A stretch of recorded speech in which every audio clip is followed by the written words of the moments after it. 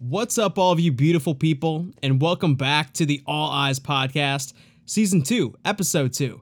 My name is Robert Donaldson, and you can find me on Twitter at RobDFB, and as always, I'm joined by my co-host, Thad Nelson, who you can also find on Twitter at TNels20, and I'll just say Thad's a must-follow on there, and if you're an Iowa football fan, and at this point, we're basically 1 week out from Iowa, Indiana, so get on over there, hit that follow button. That said, let's immediately hop right into this thing. This entire podcast is going to be dedicated to one topic. Is Brian Ferentz a good offensive coordinator? So I have my opinion on that, and I'm sure Thad does have a lot of opinions to offer as well. And to be honest, this episode could go a lot of different ways. I'm not sure what his opinion is. I don't know if he fully understands what my opinion is. So Thad, I'm going to throw it to you. And without going, I guess, into too much depth about Brian specifically right now, what in your eyes makes up a good offensive coordinator and differentiates someone from being a good or bad offensive coordinator? Yeah. So before I even get into that, first thing we'll say is, if you know how coaches think on a lot of things, and he does not care what anybody thinks of him and the job they do, and that's a good trait. So start at that. One thing, I think offensive coordinators and so many coaches in general are judged too much on what they do on Saturday, or if it's an NFL coach on Sunday, because the really good coordinators are especially talented at what they do from Sunday through Friday. So it's getting a plan of what's going to work, or what you think is going to work. And part of that is personnel based. It's how is another team going to match up to what you do. So what they do to prep and plan for that, and then to install it, and install it in a way that it references things you've been practicing, and to reference it and get it installed within those couple of days. Because especially in the college game, the coaches are really limited about the amount of time they are hands-on with players.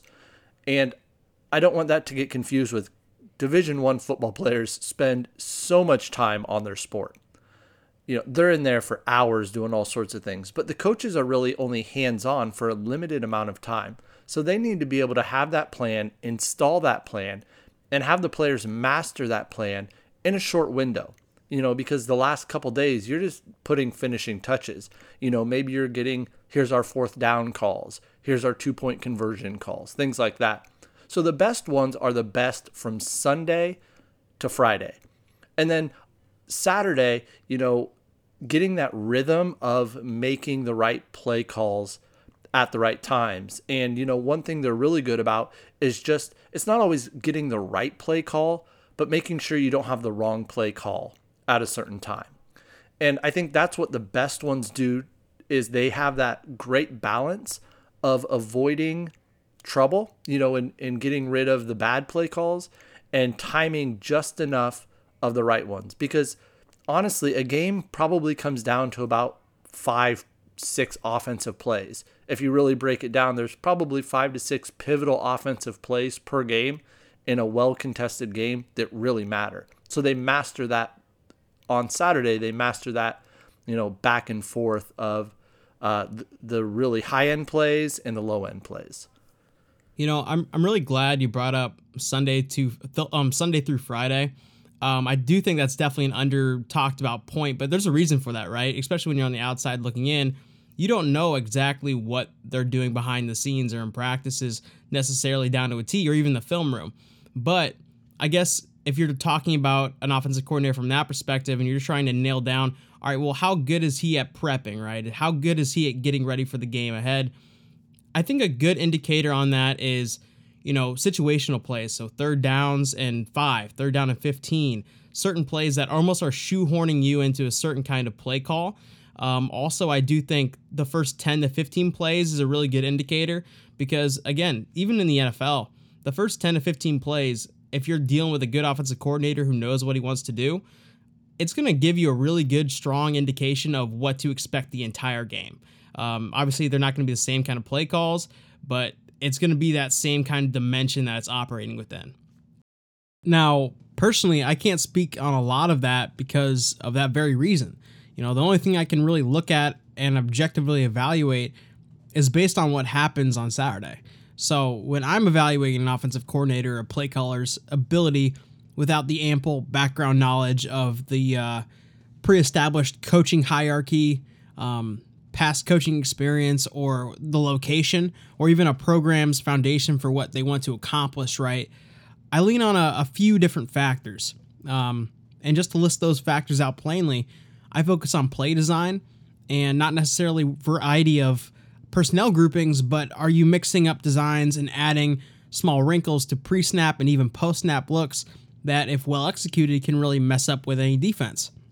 From there, I think it's good to look at play call sequencing, which basically relates to, are you calling those plays with an added element or wrinkle at an opportune time in relation to previous play calls, or is it just good design called sporadically and it just happens to work because you have so much more talent, or the defense just isn't that good, or whatever. From those two main elements, for an offensive coordinator or play caller, you can start to dive a whole lot deeper into things. You can start looking at, is the offensive coordinator designing plays that put his guys in a position to be successful? And that can be anything from acknowledging that your QB struggles throwing certain routes, like corner routes 15 yards downfield, or struggles to place balls well on deep dagger routes or post routes. And you can basically remove those patterns as much as possible, or at least alter the progressions to make those patterns less viable options, or basically just clear routes or dummy routes, right? And ultimately, you have to evaluate whether or not your play caller or OC is taking full advantage of the talent that he has at his disposal. And this point is where everything gets really murky, especially in college football, because certain coaches and programs value certain players or a certain style of player more than another player. And from the outside looking in, you have to question whether or not those valuations are coming from the OC himself, or more so an attempt to live up to past success or live up to a pre-established foundation that has been previously solidified in that program from either a long-term AD, a head coach, or just based on your region and the ability to recruit certain guys and almost having to shoehorn certain guys into a mold that isn't really ideal for you. I think you brought up a really good point, because when I was talking about that, I think the Sunday through Friday is what helps make, it's one thing that makes a good offensive coordinator. But for us to evaluation is all about Saturday. Look, they're paid to win games and to have the offense help win games. So your evaluation is based off of that. And I thought you brought up a couple good points about, what do your players do? And obviously on the offensive side, that starts at the quarterback position. So we mentioned a lot last year, early in the season, Spencer Petras really struggled with screen passes, had poor footwork, which led to poor ball location, seemed rushed at times. And then all of a sudden, after about 3 games, it was axed for about 3 more games. And finally, at the end of the season, it came back and it looked much more under control. And it might be, sometimes it's cleaning up the footwork. Sometimes it's just getting over, how do I, pace it, or, directionally, what side am I going to? So for the offensive coordinator, he's figuring in, what are my players capable of doing at each individual spot? What are the opposing players capable of doing? And what is their scheme going to be? And you mentioned those first few plays. You're trying to anticipate, based usually on film and past tendencies, how an opposing defense is going to react to your personnel, to your alignment, and those things. So you're trying to get that feel in those first scripted plays, and then base anything. Adjustments is a word that will come up a lot, but really what that means is just figuring out what you think is going to work best against that as you go. And I know we're going to get into it a lot. We're going to talk about the 3-hour podcast that had Brian Ferentz, but one of the really good points he mentioned is, so last year they played Nebraska, and Nebraska did what they expected. However, they didn't match up certain personnel groups the way they expected. So when they got into those groups, the things they were planning to do was not working because it was not what they were anticipating seeing as a matchup. And then once you figure out, oh, they're going to match up this personnel group or this alignment in this way, that's when you can make those, again, adjustments, or that's where you can make those play calls based on that experience. All right. So I'll turn it to you. Define Brian Ferentz in one word if you had to pick. Good, great, average, bad, mundane, exciting. What comes to mind when you think of a Brian Ferentz offense? I'm going to go off the board. I'm going to go improving. Okay. So I'm going to go improving. And the way I see it, when he started, I think he's always had an excellent football mind and an offensive mind. I think he's really good in that standpoint. I mean, he comes from spending time with Bill Belichick and being an offensive assistant and going through and what the Patriots do as far as their fluidity, how they can morph into different ideas from week to week and come up with a plan that's based on what you believe in. So if you're a coach, what you're thinking when you're setting up your offense going into a year, you have your core beliefs. This is what I believe are successful concepts. And usually, again, it comes to those concepts. So you have those. And then from there, it's how do we hit those concepts with our personnel? So that could be something about dealing with structure of routes. It could be blocking schemes. It could be use of a screen game or your run game. So you're going through all those things, but you have your core concepts, and then you're window dressing those concepts into different formations and personnel. So, Iowa's a team that in the past has used a lot of quarterback waggle, play action, roll back out to the side, tight ends hold on their blocks and release. But you could get that out of a lot of different looks. So you're incorporating that concept that you believe in with different looks to try to get it so the defense doesn't always know that's the concept you're going every time you go to that formation or that personnel grouping. I agree. And I'm going to say methodical. You end improving, and I think that's a good word because, it has been improving. You go back to 2017, that Iowa-Wisconsin game, I think it was the single worst offensive play calling experience that I've ever watched. I'm not kidding. Like in NFL, college, I think it might be the actual worst just based on the play designs he was choosing to implement and the timing of those play calls and just the fact that the production was so trash. You go to 2019, Wisconsin, right? That's still a good Wisconsin team. Iowa narrowly loses. That was one of the best play calling just displays and I guess you choosing to implement certain designs that I've ever seen. There were certain things in that game that, really resulted in Iowa losing that game as narrowly as they did. But a lot of it came down to execution and not necessarily play calling. And there were a lot of throws and a lot of plays in that game for Iowa on offense that probably should have resulted in something a lot more positive. That turn of events in just 2 years. Now that was crazy. Now you fast forward to last year, or you rewind to last year. I think across the board, there were so many good examples of just play calling game after game. And what you did see was probably one of the strongest cores Iowa's had on offense in quite some time. And that's why those numbers, are so eye-popping. I think it's just kind of that blend of, good coaching and great execution can take an Iowa team pretty far. You have to get those players responding to that. And that's the other part where I've seen them improve. Tyler Goodson shows up. You got to get him involved in certain ways.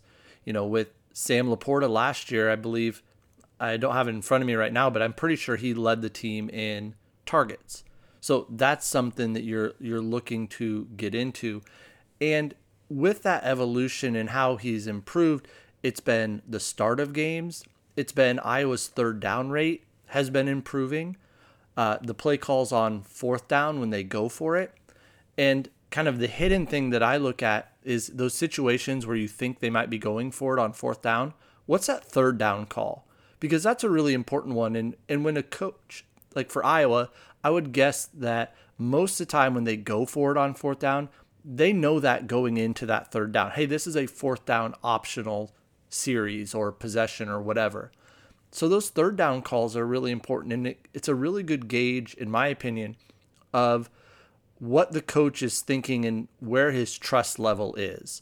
And how much they're forcing the issue on that third down. If they can get into a fourth down manageable, which opens up the door to, okay, now it's really might be a play of a one-on-one. We can match our guy up the way we want it, and we can adjust in this way. And that's one area that I've also seen that improvement is how Iowa gets into those fourth down manageables, creating safe plays that help them eventually score points.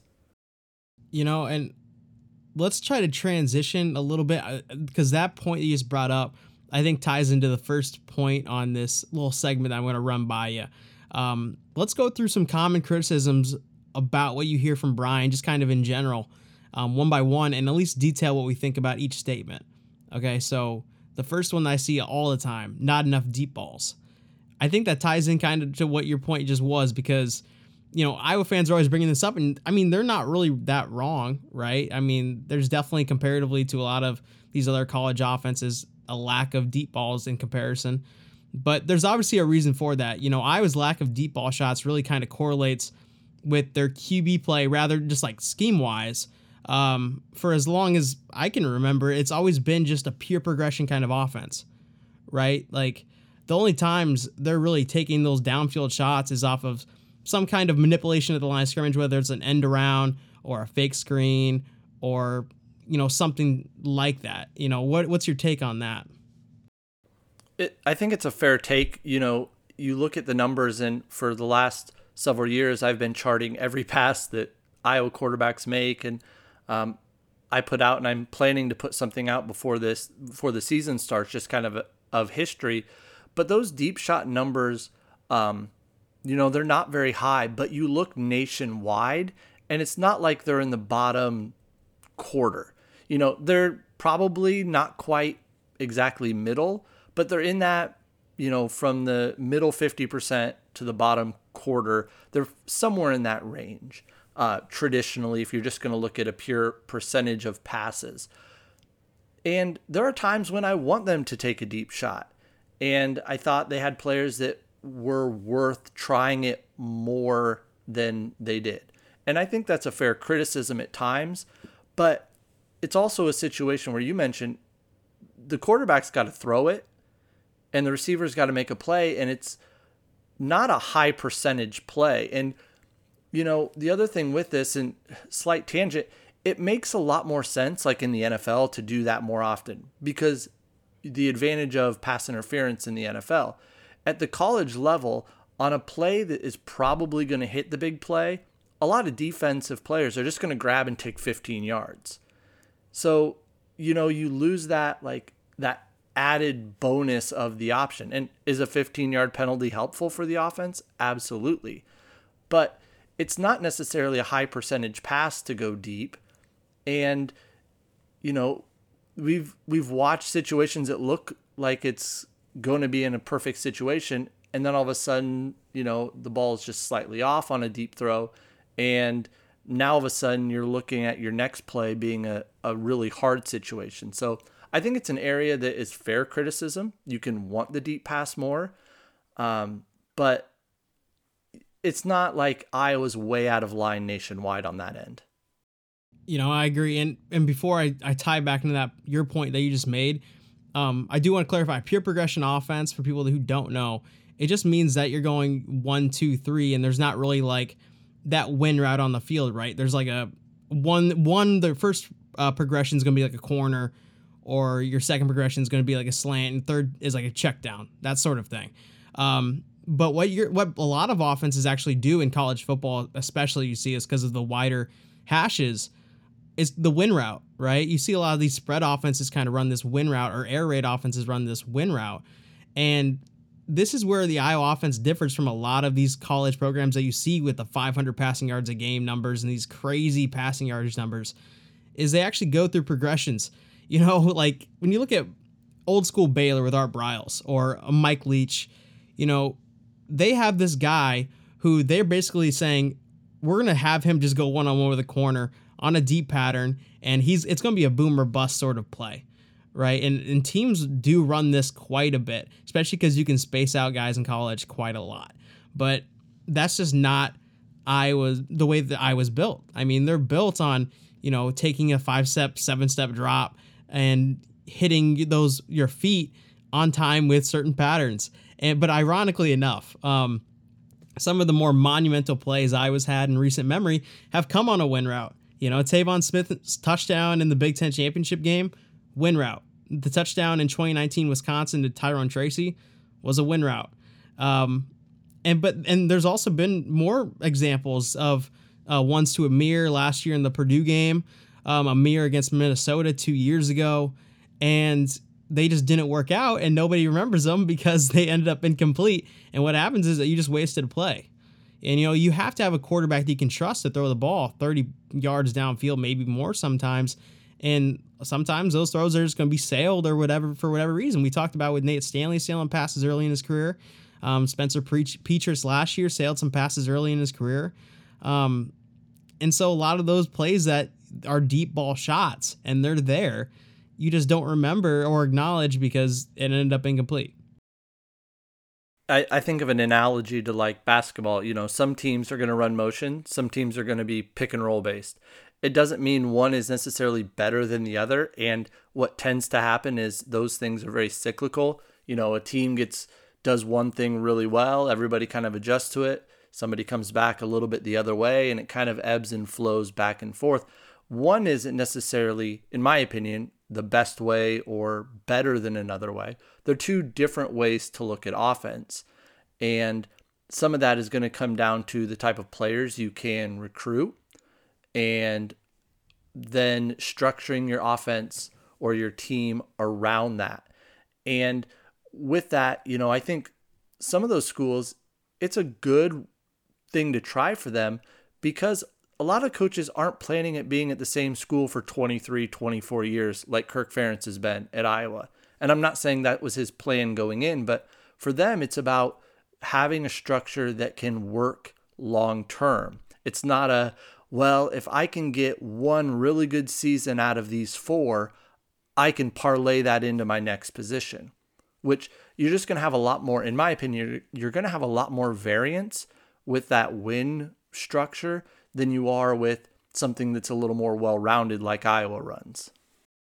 Yeah, and also I think it goes into the idea of under Kirk Ferentz, at least at Iowa, it's always been about ball control, right? They're kind of like leaning on the defense to have as limited amount of defensive possessions on the field as possible because they can make those stops or get those turnovers.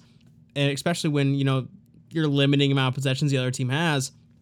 And on the podcast with Brian that he did with Chad Leistikow, he basically said, I think he was talking about Minnesota, right? About 2 years ago, he was talking about Minnesota and how they were averaging 35 points per game coming in. And he basically said, if we can slow them down and limit their amount of time with the ball, we can hold them to about half their average. And I feel like that's kind of Iowa's mantra. All right, let's try to win with 21 points every single time we go out. They want to Iowa wants to shorten the game. If you watch some of these air raid offenses in college football or some of these offenses when it's 2 Big 12 teams that just spread the ball out, those games, go on YouTube, type in one of those games, Oklahoma State versus Baylor from 2014, right? That file on YouTube is going to be like 5 hours long because there's so many incompletions.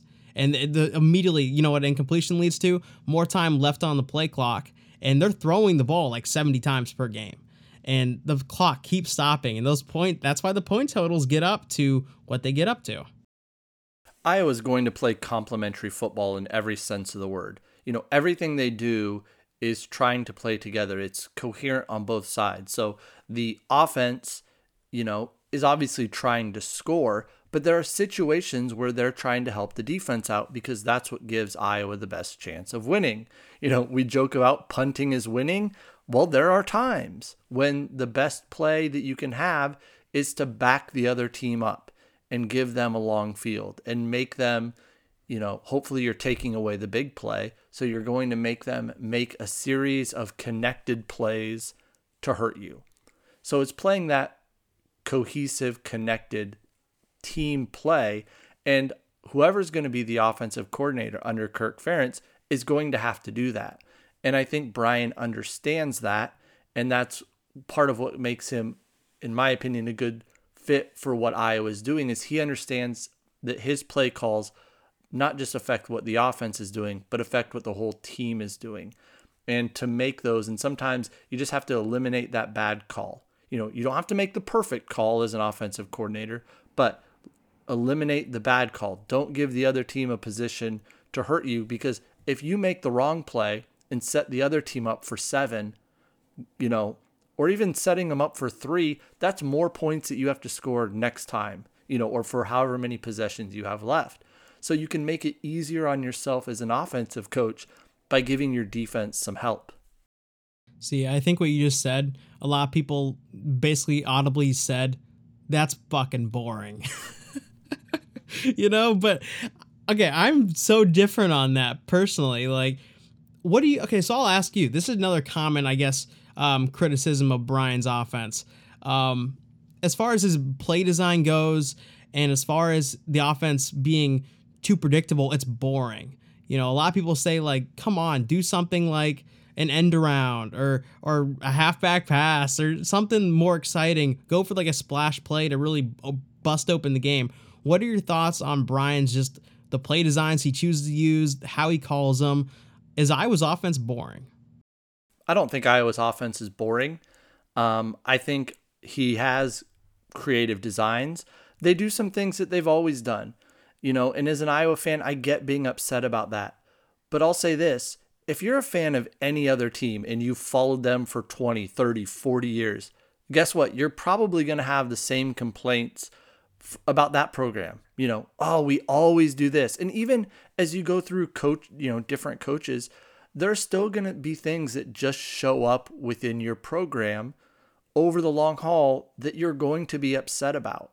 And I totally understand it. There are things I get frustrated about. There are times when, there are certain things Iowa does or doesn't do that I would do differently. It doesn't mean what I want to do is right. I just have a different view on some of that. But if you follow a team for long enough, you could say, oh, they're going to have tendencies. And this, I could predict the call. Like, okay, then do it. Like, I don't believe it. You can say run, you can say pass. Okay, you have a 50-50 chance, but you don't know what's coming. Maybe when it's 4th and inches, that they're going to quarterback sneak. Okay, I'll give you that one.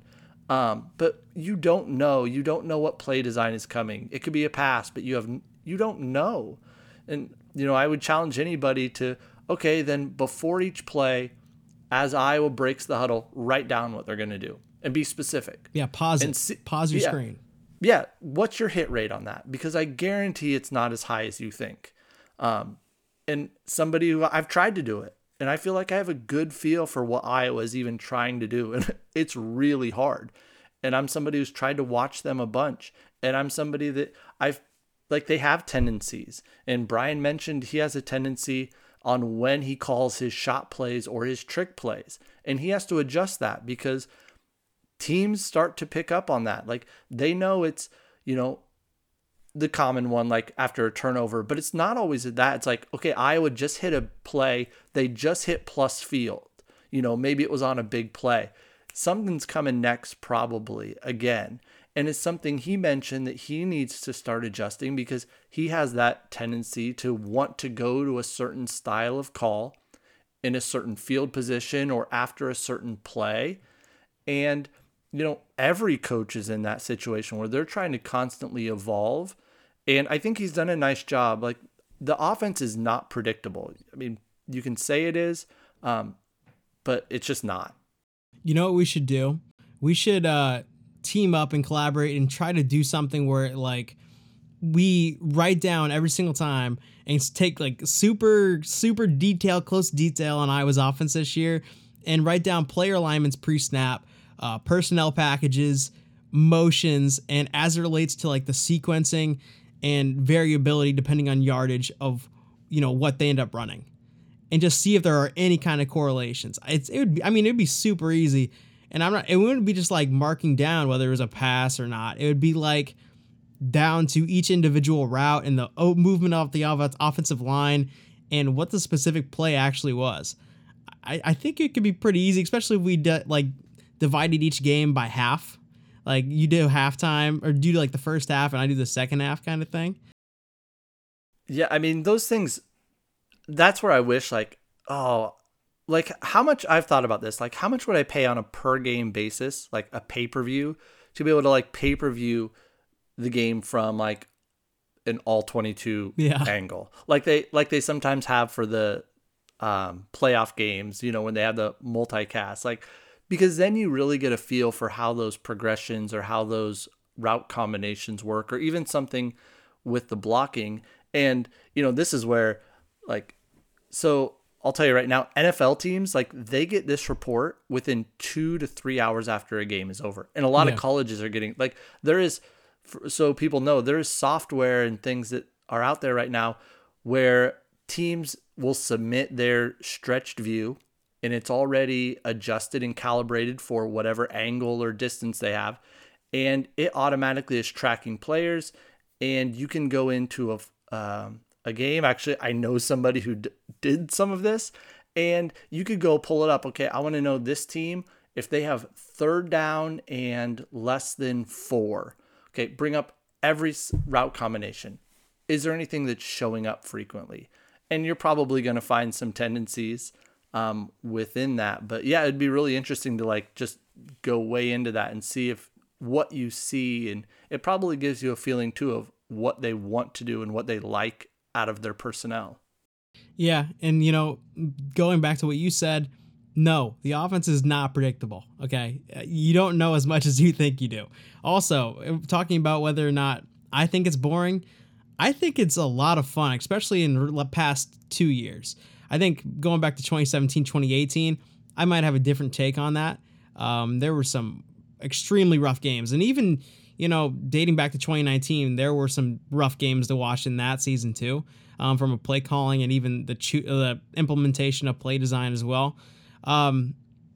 That said, I just think it's flat wrong to call it boring. You know, dating back to 2019, I think Brian has shown a lot in terms of which designs he chooses and which designs he actually calls during a game.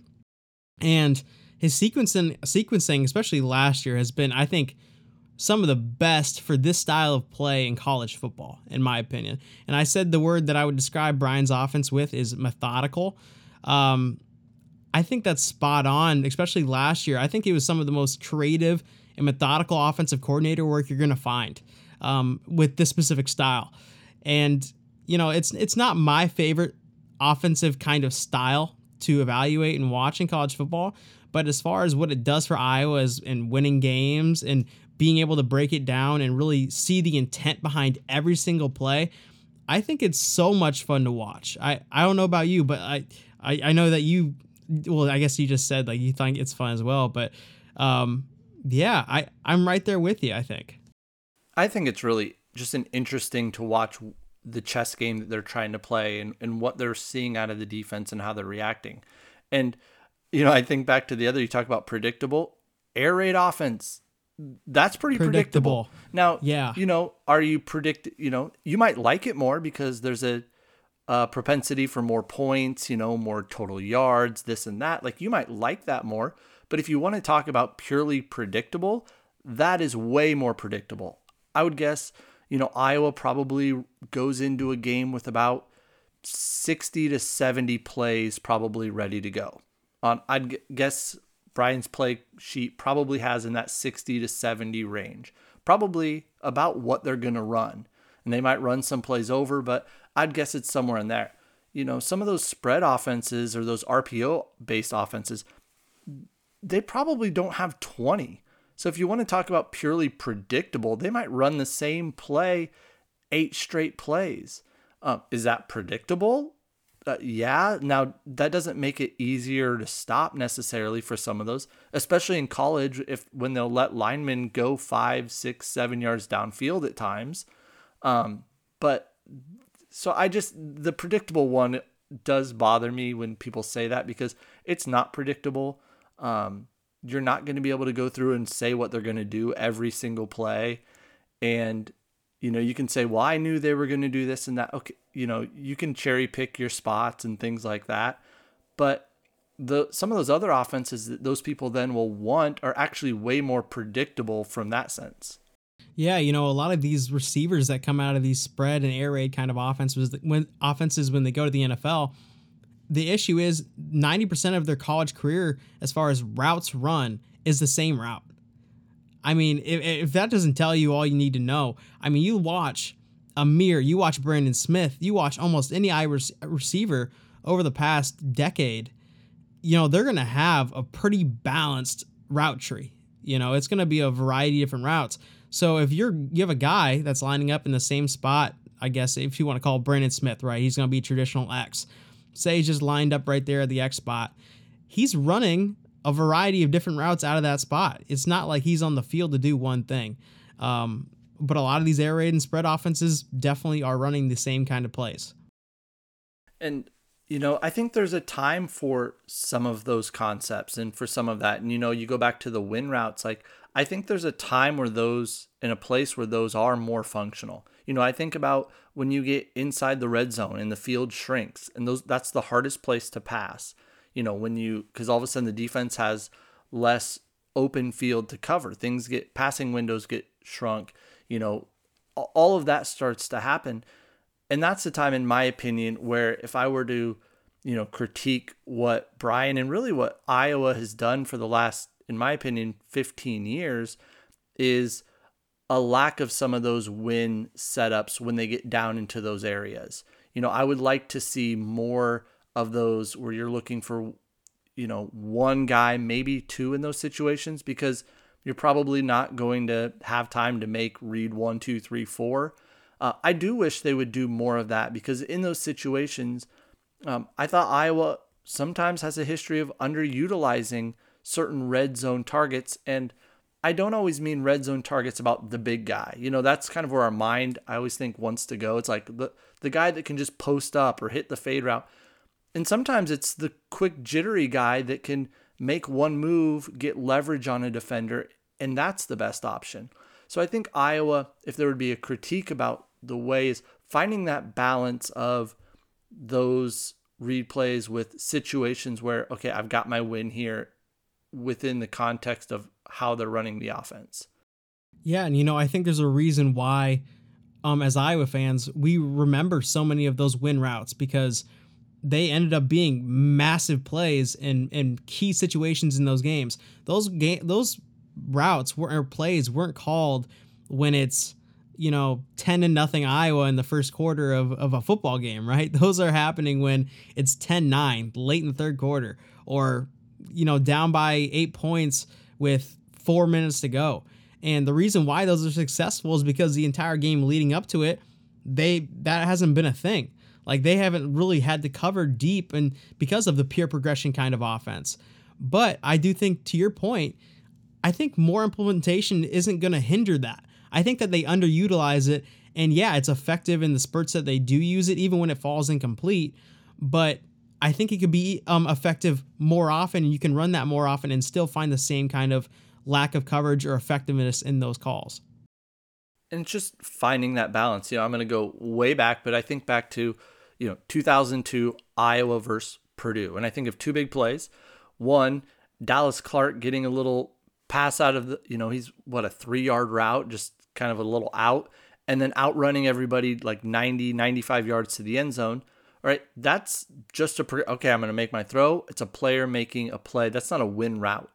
But the opposite of that is, the next, or the other big play from that game is when Dallas Clark sneaks out and on a misdirection play, and that is a play designed, this is a winning play. Like, we're setting it up.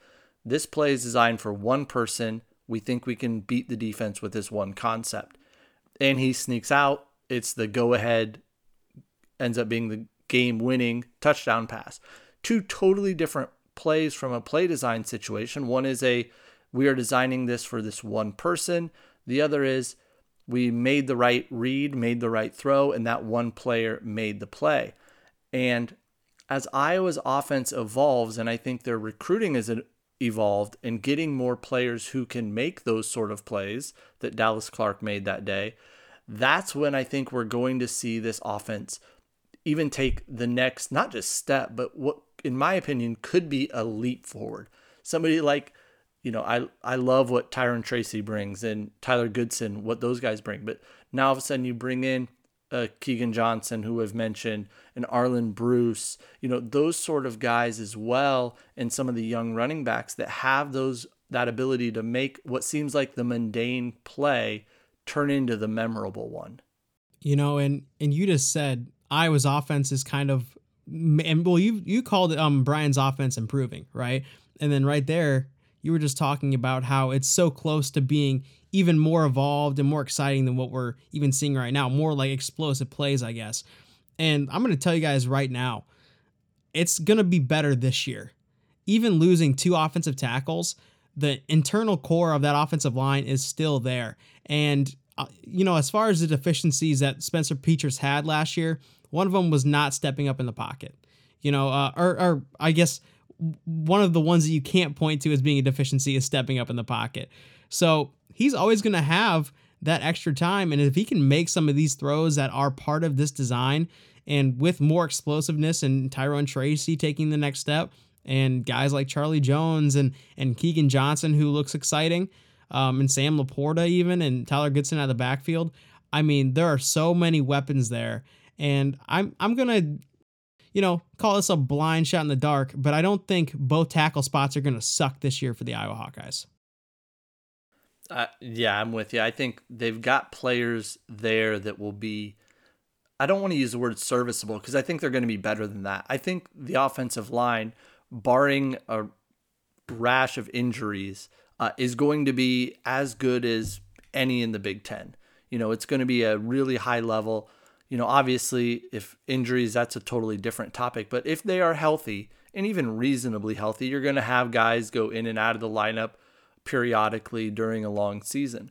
But that offensive line is going to be really good, which sets the stage for a quarterback to feel comfortable, which gets your run game going, which opens up all the other window dressing to hit some of those plays that you can feel comfortable taking a shot play. And you can make a shot play instead of having to go max protection where your tight end and both your backs stay in, and maybe it's a 2-person route. Maybe it becomes a 3 or a 4-person route, and still get the same looks while, stretching the defense, to cover more options.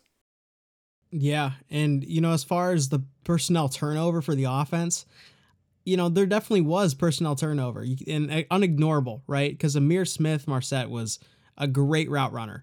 Brandon Smith, even though the target share, I guess, was down a little bit lower than somebody who's going to make a significant impact on the offense probably would be, I think he's still that presence, his ability as a run blocker, his speed to open up a defense on a lot of over routes.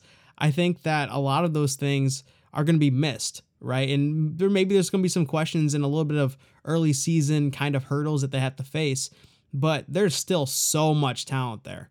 And this is still a very strong core. And if Spencer Petras can build off of that second half that he had last season, I mean, the play calling was as good as we've ever seen it.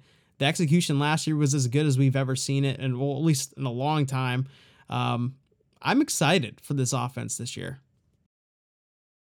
I want to see how they incorporate some of those new players. And let's be honest, a player when a guy comes in and hasn't played much, like we're always going to think about the things they can do and not the things that eventually we find out a player can't do. It's just like when somebody goes through the draft process, they pick apart every little thing that they can't do. Think about like Tristan Wirfs. Well, can he not do this or not do that? It's not about that. It's like, well, what does a guy bring? And I think we're going to see the offense continue to progress in that way about what guys bring to the table, and not always just like, well, we can't do this because this guy's not capable. And there are times when that's the truth, and you have to structure what you do around that. We saw Iowa's offense struggle when they could not, block up the middle on pass protection. So you have to completely change what you do. If the Iowa had a few years where you just can't run outside zone. They didn't have the backs for it. Okay, so you have to change what you do. But how does this offense progress from allowing some of those guys to make the plays they're capable of making and putting them in this spots or, whether it's open field positions, in the pass or the run game. How do we put those guys in position to make the plays that I feel are there? Yeah, and one of those players I think is going to really test that, and we'll see how this goes for him this season, is Tyrone Tracy, right? I mean, everybody that is a fan or on the outside looking in, and even the coaches obviously know that he is a massive playmaker. I mean, you go back to his freshman year, that Northwestern catch where he's surrounded by about 5 different Northwestern players and ends up turning it into like an 80-yard touchdown run after the catch. I mean, clearly this dude is built like a running back, has quicks like a receiver. The issue is that he has one of the highest drop percentages per target in all of college football. So you're going to have to live with those hiccups, because I don't think that's going to be a thing that drastically improves. But if you can turn him into just a playmaker 4 times per game and give him an actual opportunity to do so, I think Iowa's offense is going to see a spark in that.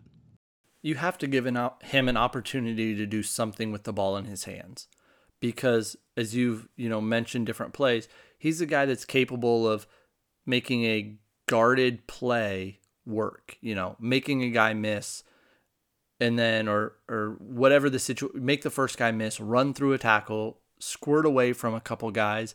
A defensive back comes up and goes to just brush him out of bounds, and he's strong enough to push off and stay in and make a big play. Like, you just have to give somebody like him an opportunity to make those plays and trust that, he's a 4th-year player now, or 4th-year player because of his red shirt.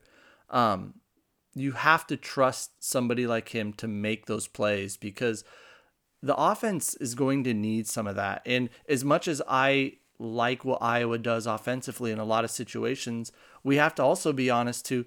The game in general is going to more scoring. And as other offenses evolve and it makes it harder for even the best of Iowa defenses to lock them down, you have to evolve with it and you have to score points. Iowa does not need to become an air raid, they don't have to score 40.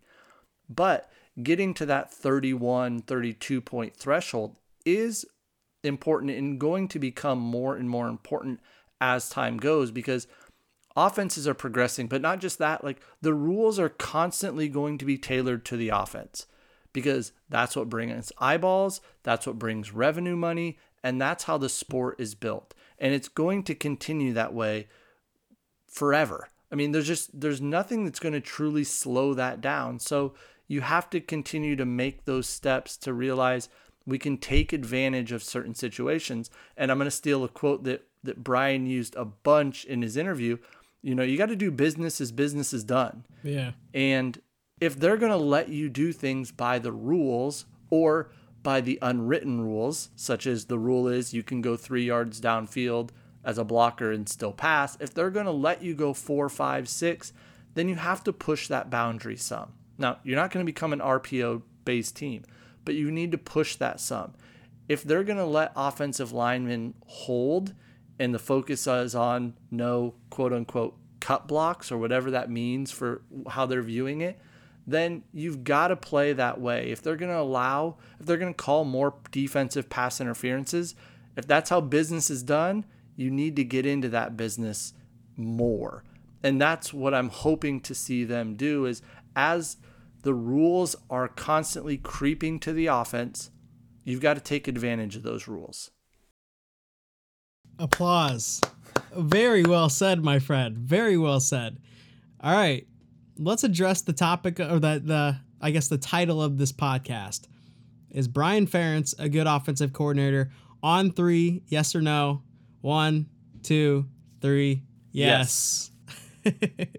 Yes, he is. I think with you and me, it's very clear cut, and I hopefully, building off of last season, it becomes even more clear cut for all the Iowa fans out there, that they realize this Iowa offense is different. It's just different, and it's going to be, I think, a treat to watch this season. I'm so excited for that aspect of that growth. And I don't think many people will know, Iowa was second in the Big Ten in scoring last year. So it's not like we're talking about a team that lost some important players, but returns a really nice solid core off of the second highest scoring offense in the Big Ten last year, only behind Ohio State. So there's a lot of stories about this offense or that offense and what these guys do or that team does. This offense was already at a pretty high level, So, and we both think that they can take another step forward. And if they go from that 31, 32 point average to 34,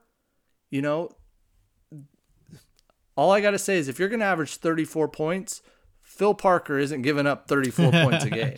Like we both think Brian Ferentz is a good offensive coordinator. Like Phil Parker is like statue level defensive coordinator. So those small changes to increase 3 points a game on average. And we know that when Iowa loses, it tends to be in that one possession range, gives them so much more leeway and then the play calling as they go when it's not every possession matters. I mean, they all matter, but every little possession, every 2 yards that you can gain or in return give the other team might be the game. I'll just say this. Spencer Petras in the first half of the season left some points out on the scoreboard, out on the field, right? And even in the Nebraska game, left some points out on the field. If he improves as much as he kind of showed a glimpse of at the back end of last season, Iowa's offense is scoring 3 or 4 more points per game this season. And guess what? Hot take alert, they run the table. They win every damn game before the Big Ten championship game if Spencer Petras takes that next step. That's a bold statement, but one that's not like he doesn't have to be Heisman Trophy right level. No, like for 3 or 4, it might be 2 plays, 2 passes a game, that are the difference, and that's very doable to go from where he was at to those 2 plays. And I think back to that Wisconsin game last year. He hits Amir on that deep pass. In the way some of the plays he made in the second half, there was no way he was making those plays the first half of the season. Yeah, no chance. No chance. And I think that's the question. I think it all really comes down, I know this is a crazy take, right? That a QB is like wins are sort of tied to a QB a lot of the time.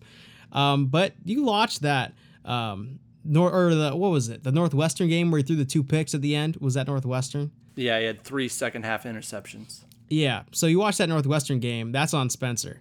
The Purdue game was on fumbles, right? From uncharacteristically, from Mekhi Sargent, I believe Tyler Goodson as well. Just bad, unfortunate turnovers. Nebraska, Spencer Petras missed a lot of throws, and that was like one of the only close games, the other close games that they played in. Those all tie back to, 2 of those tie back directly to Spencer. Yeah, what was it? Iowa finished with a 6-game win streak at the end, winning by an average of 21 points a game.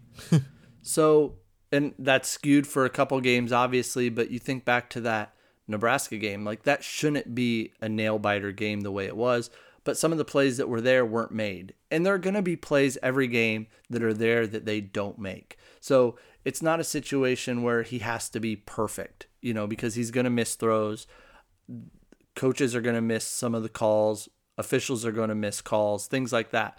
But it's 2 plays, 2 passes, per game that, whether it's a completion that would have been incomplete or it's putting it right on the number. Somebody like Tyron Tracy is able to make the play without breaking stride to the correct shoulder, able to avoid that first tackler, and now it's a big play. And instead of, ending a possession, it's 7 points for Iowa. Absolutely agree. And that said, we could talk for hours, and we will be talking for hours all season long. If you join us on our next podcast, we'll be previewing Indiana. Before we go, though, Thad, is there anything else you would like to add to this one? No, just as always, thanks to everybody for listening.